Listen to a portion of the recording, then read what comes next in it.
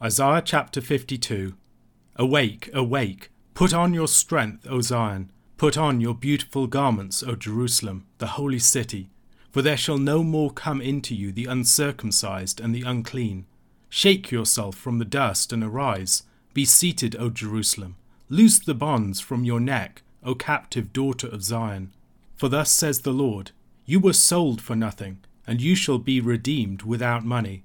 For thus says the Lord God, my people went down at the first into Egypt to sojourn there, and the Assyrian oppressed them for nothing. Now therefore, what have I here, declares the Lord, seeing that my people are taken away for nothing? Their rulers wail, declares the Lord, and continually all the day my name is despised. Therefore my people shall know my name. Therefore in that day they shall know that it is I who speak. Here I am. How beautiful upon the mountains are the feet of him who brings good news, who publishes peace, who brings good news of happiness, who publishes salvation, who says to Zion, your God reigns. The voice of your watchmen, they lift up their voice, together they sing for joy, for eye to eye they see the return of the Lord to Zion. Break forth together into singing, you waste places of Jerusalem, for the Lord has comforted his people, he has redeemed Jerusalem. The Lord has bared his holy arm before the eyes of all the nations, and all the ends of the earth shall see the salvation of our God. Depart, depart, go out from there, touch no unclean thing, go out from the midst of her. Purify yourselves, you who bear the vessels of the Lord. For you shall not go out in haste, and you shall not go in flight, for the Lord will go before you, and the God of Israel will be your rearguard. Behold, my servant shall act wisely, he shall be high and lifted up, and shall be exalted. As many were astonished at you, his appearance was so marred beyond human semblance, and his form beyond that of the children of mankind, so shall he sprinkle many nations. Kings shall shut their mouths because of him, for that which has not been told them they see, and that which they have not heard they understand. In Isaiah chapter 52, the section that began in verse 9 of the preceding chapter continues until verse 12. In verse 9 of that chapter, the people had called upon the Lord to awake, recalling his mighty deeds of old in the Exodus, and also repeating the words of the Lord's promise that crowned chapter 35 at the climax of that earlier body of prophecies.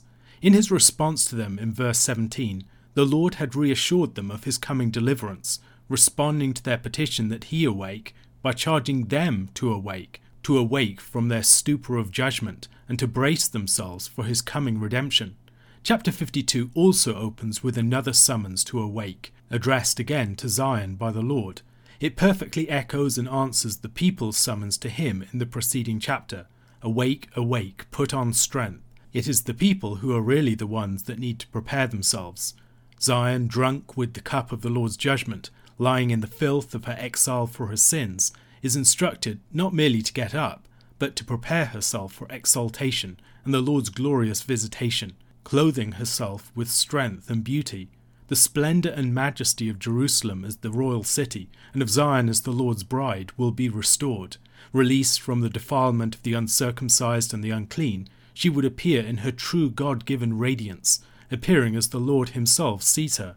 John Goldingay observes the contrast between the city of Babylon, which in chapter 47 verse 1 was instructed to vacate its throne and come down and sit in the dust, and Zion, which is to stand up and shake off the dust and be seated on its throne. These two cities, as at the end of Revelation, are juxtaposed, the elevation of the one corresponding to the humiliation of the other. The liberation of Zion is something that she is called to enter fully into. As she is released, she must arise and loose her bonds. She is going to be elevated to rule in the Lord's grace. She must dress and comport herself accordingly.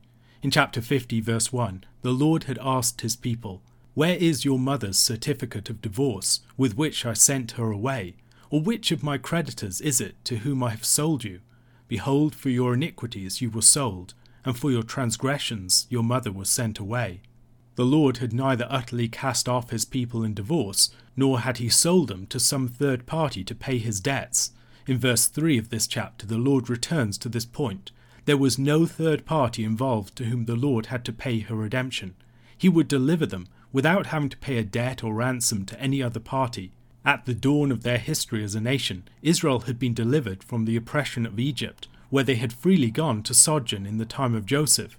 How much more would the Lord deliver his people when they were forcibly taken by foreign powers like Assyria and Babylon, against their will, and not in payment of any debt that the Lord owed those nations? To the watching peoples and rulers, it might appear that the Lord had been outmatched by rival gods. They had destroyed his temple and stripped him of his people, leading them all to blaspheme his name. The Lord, however, will vindicate his name against all such adversaries, proving his name to his people and the watching world. Monotheism isn't an abstract theological proposition, but a truth that will be demonstrated on the stage of history. This section is concluded in verses 7 to 12 with a moving poetic portrayal of Zion's redemption. The watchmen in the hard-pressed city desperately scan the horizon, hoping for signs of relief. Suddenly one of them raises his voice to the others, pointing out a figure faintly visible on one of the hillsides facing the city, running towards them. As this figure approaches, they recognize that the man is one of their heralds. He is bringing tidings of their deliverance, of the victory of their God over their adversaries. As he nears the gate of the city, perhaps he waves his arms and calls out to the eager watchmen, telling them the joyful news, "Your God reigns." The watchmen erupt in joyful shouts and songs, spreading the glad news to the entire city. The city, once devastated but now released, is invited to join in the song. The Lord's sovereignty has been publicly demonstrated in his deliverance of them and the overthrowing of all of their oppressors. He has bared his holy arm before the eyes of all the nations, as verse 10 puts it. All this recalls chapter 40 verses 9 to 11, where a similar scene is described. Go on up to a high mountain, O Zion, herald of good news. Lift up your voice with strength, O Jerusalem, herald of good news. Lift it up, fear not. Say to the cities of Judah, Behold your God. Behold, the Lord God comes with might, and his arm rules for him. Behold, his reward is with him, and his recompense before him. He will tend his flock like a shepherd. He will gather the lambs in his arms. He will carry them in his bosom, and gently lead those that are with young. The scene is portrayed from the vantage point of Zion, but the exiles of the people are also addressed in verses 11 and 12. These verses recall chapter 48, verses 20 and 21. Go out from Babylon, flee from Chaldea, declare this with a shout of joy, proclaim it, send it out to the end of the earth, say, The Lord has redeemed his servant Jacob. They did not thirst when he led them through the deserts. He made water flow for them from the rock. He split the rock, and the water gushed out. The exiles are exhorted to leave the land of their exile and to return, in a new Exodus-like event. Their return would not be a desperate flight, however, from a pursuing adversary, as in the departure from Egypt. While there would be similarities to the Exodus in their enjoyment of the protection and presence of the Lord, they would be a peaceful and joyful procession, returning to the land with no enemies threatening to harm them. In the concluding 3 verses of this chapter, the fourth, and by most reckonings the final of the servant songs, begins. It is here that the figure of the servant comes into clearest view. The introduction, Behold my servant, is the same as that of chapter 42 verse 1. The servant is one in whom the Lord's hand will be revealed. Through him the Lord will demonstrate his sovereignty. The servant is also the true messenger of the Lord, the one who attends to the Lord and speaks his words wisely and faithfully. This passage concerning the servant begins by speaking of his exaltation. Although the path to exaltation will pass through the deepest suffering and mistreatment, he would be lifted up at the last. The servant would astonish everyone. While one might expect the anointed servant of the Lord to have the charm and beauty of David, the servant is disfigured and disgraced, not someone who seems in the depths of his humiliation to be marked out for his exaltation. The term that the ESV translates as sprinkle in verse 15 has been rendered as startles by many commentators, underlining the surprise and astonishment that the figure of the servant provokes in these verses. Goldingay, however, argues that we should understand it as spattering. The spattering of the nations might be related to the expiation that the servant will accomplish. The servant would be an epiphany for the rulers of the nations, an unveiling of the Lord's purpose and arm, leading them to stand in an awestruck silence at the majesty of the Lord and the greatness of his deliverance wrought through this servant. A question to consider: How is the image of the herald of good tidings in this chapter and in chapter 40 taken up in the New Testament? Luke chapter 12 verse 54 to chapter 13 verse 9. He also said to the crowds, "When you see a cloud rising in the west, you say at once, 'A shower is coming,' and so it happens. And when you see the south wind blowing, you say, 'There will be scorching heat,' and it happens. You hypocrites! You know how to interpret the appearance of earth and sky, but why do you not know how to interpret the present time? And why do you not judge for yourselves what is right? As you go with your accuser before the magistrate, make an effort to settle with him on the way, lest he drag you to the judge, and the judge hand you over to the officer, and the officer put you in prison. I tell you, you will never get out until you have paid the very last penny." There were some present at that very time who told him about the Galileans whose blood Pilate had mingled with their sacrifices. And he answered them, "Do you think that these Galileans were worse sinners than all the other Galileans, because they suffered in this way? No, I tell you, but unless you repent, you will all likewise perish. Or those 18 on whom the tower in Siloam fell and killed them, do you think that they were worse offenders than all the others who lived in Jerusalem? No, I tell you, but unless you repent, you will all likewise perish." And he told this parable. A man had a fig tree planted in his vineyard, and he came seeking fruit on it, and found none. And he said to the vinedresser, "Look, for 3 years now I have come seeking fruit on this fig tree, and I find none. Cut it down. Why should it use up the ground?" And he answered him, "Sir, let it alone this year also, until I dig around it and put on manure. Then, if it should bear fruit next year, well and good. But if not, you can cut it down."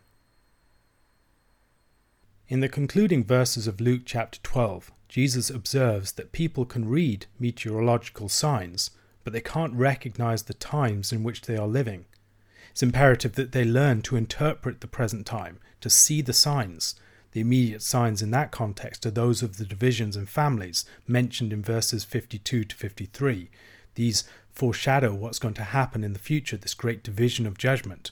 The Son of Man is going to come, and they won't be prepared for his advent. From speaking of interpreting the signs, Jesus moves to speaking of judging what is right. The theme of judgment is important here. Recognizing the signs, they should appreciate that they are hastening towards the time of reckoning. A similar image to the one that Jesus uses here is found in Matthew chapter 5 verses 21 to 26, when it is related to the commandment not to murder. But here it seems to have a different purpose. In speaking about settling with the accuser, Jesus is making a different claim in this context. Jesus calls his hearers to make every attempt to settle with their adversary before being brought to judgment. They should recognize the signs of imminent judgment in Jesus' ministry and get right with God before his judgment falls. As in the case of previous interruptions, such as the man from the crowd in chapter 12 verse 13, or Peter in verse 41 of that chapter, Jesus takes the statements of those bringing up the actions of Pilate as a springboard for developing his discourse. The people whose blood was mingled with the sacrifices were Galileans, a fact that is repeated 3 times. This brutal act on Pilate's part isn't recorded elsewhere, but it is in keeping with other things that history records of Pilate. Jesus, of course, is another Galilean whose blood will be shed as a sacrifice by Pilate, so maybe there's something going on there. The warning that they will all likewise perish is probably looking forward to the events of literal judgment that will come upon Jerusalem in AD 70, where the blood of the slain will fill the temple and where there will also be falling masonry. In discussing these 2 events then, Jesus is highlighting some of the signs of their own times, signs that point to a judgment that is far more serious to come. A judgment that will fall upon the nation more generally, not just upon a few individuals within it. Jesus speaks of the 18 people who died in the collapse of the Tower of Siloam, which is an interesting detail because the woman in verses 11 and 16 had 18 years of an infirmity. While I am unsure of the significance of this particular unusual number, at the very least it might serve to connect these 2 stories together. When we see disaster befalling some other person, self-righteousness and our temptation to explain events neatly tempts us to attribute negative outcomes to things that people did wrong and positive outcomes to things that people did right. But Jesus stresses that the Galileans and the 18 in the Tower of Siloam couldn't be distinguished from others in such a manner. Others in Galilee and others in Jerusalem are every bit as worthy of perishing in such a manner. Elsewhere in the Gospels, the fig tree serves more explicitly as a symbol for the nation of Israel. Jesus here seems to be the patient keeper of the vineyard, seeking to delay judgment upon the nation and its temple. Here the fig tree faces imminent destruction, but it is only the mercy of the vine dresser that allows it to remain, and only for a few years longer. If it doesn't bear proper fruit, it will be destroyed. The parable, of course, would remind people of Isaiah chapter 5 and the Song of the Vineyard, Isaiah chapter 5 verses 1 to 7. Let me sing for my beloved my love song concerning his vineyard. My beloved had a vineyard on a very fertile hill. He dug it and cleared it of stones, and planted it with choice vines. He built a watchtower in the midst of it, and hewed out a wine vat in it, and he looked for it to yield grapes, but it yielded wild grapes. And now, O inhabitants of Jerusalem and men of Judah, judge between me and my vineyard. What more was there to do for my vineyard, that I have not done in it? When I looked for it to yield grapes, why did it yield wild grapes? And now I will tell you what I will do to my vineyard. I will remove its hedge, and it shall be devoured. I will break down its wall, and it shall be trampled down. I will make it a waste. It shall not be pruned or hoed, and briars and thorns shall grow up. I will also command the clouds that they rain no rain upon it. For the vineyard of the Lord of hosts is the house of Israel, and the men of Judah are his pleasant planting. And he looked for justice, but behold bloodshed, for righteousness, but behold an outcry.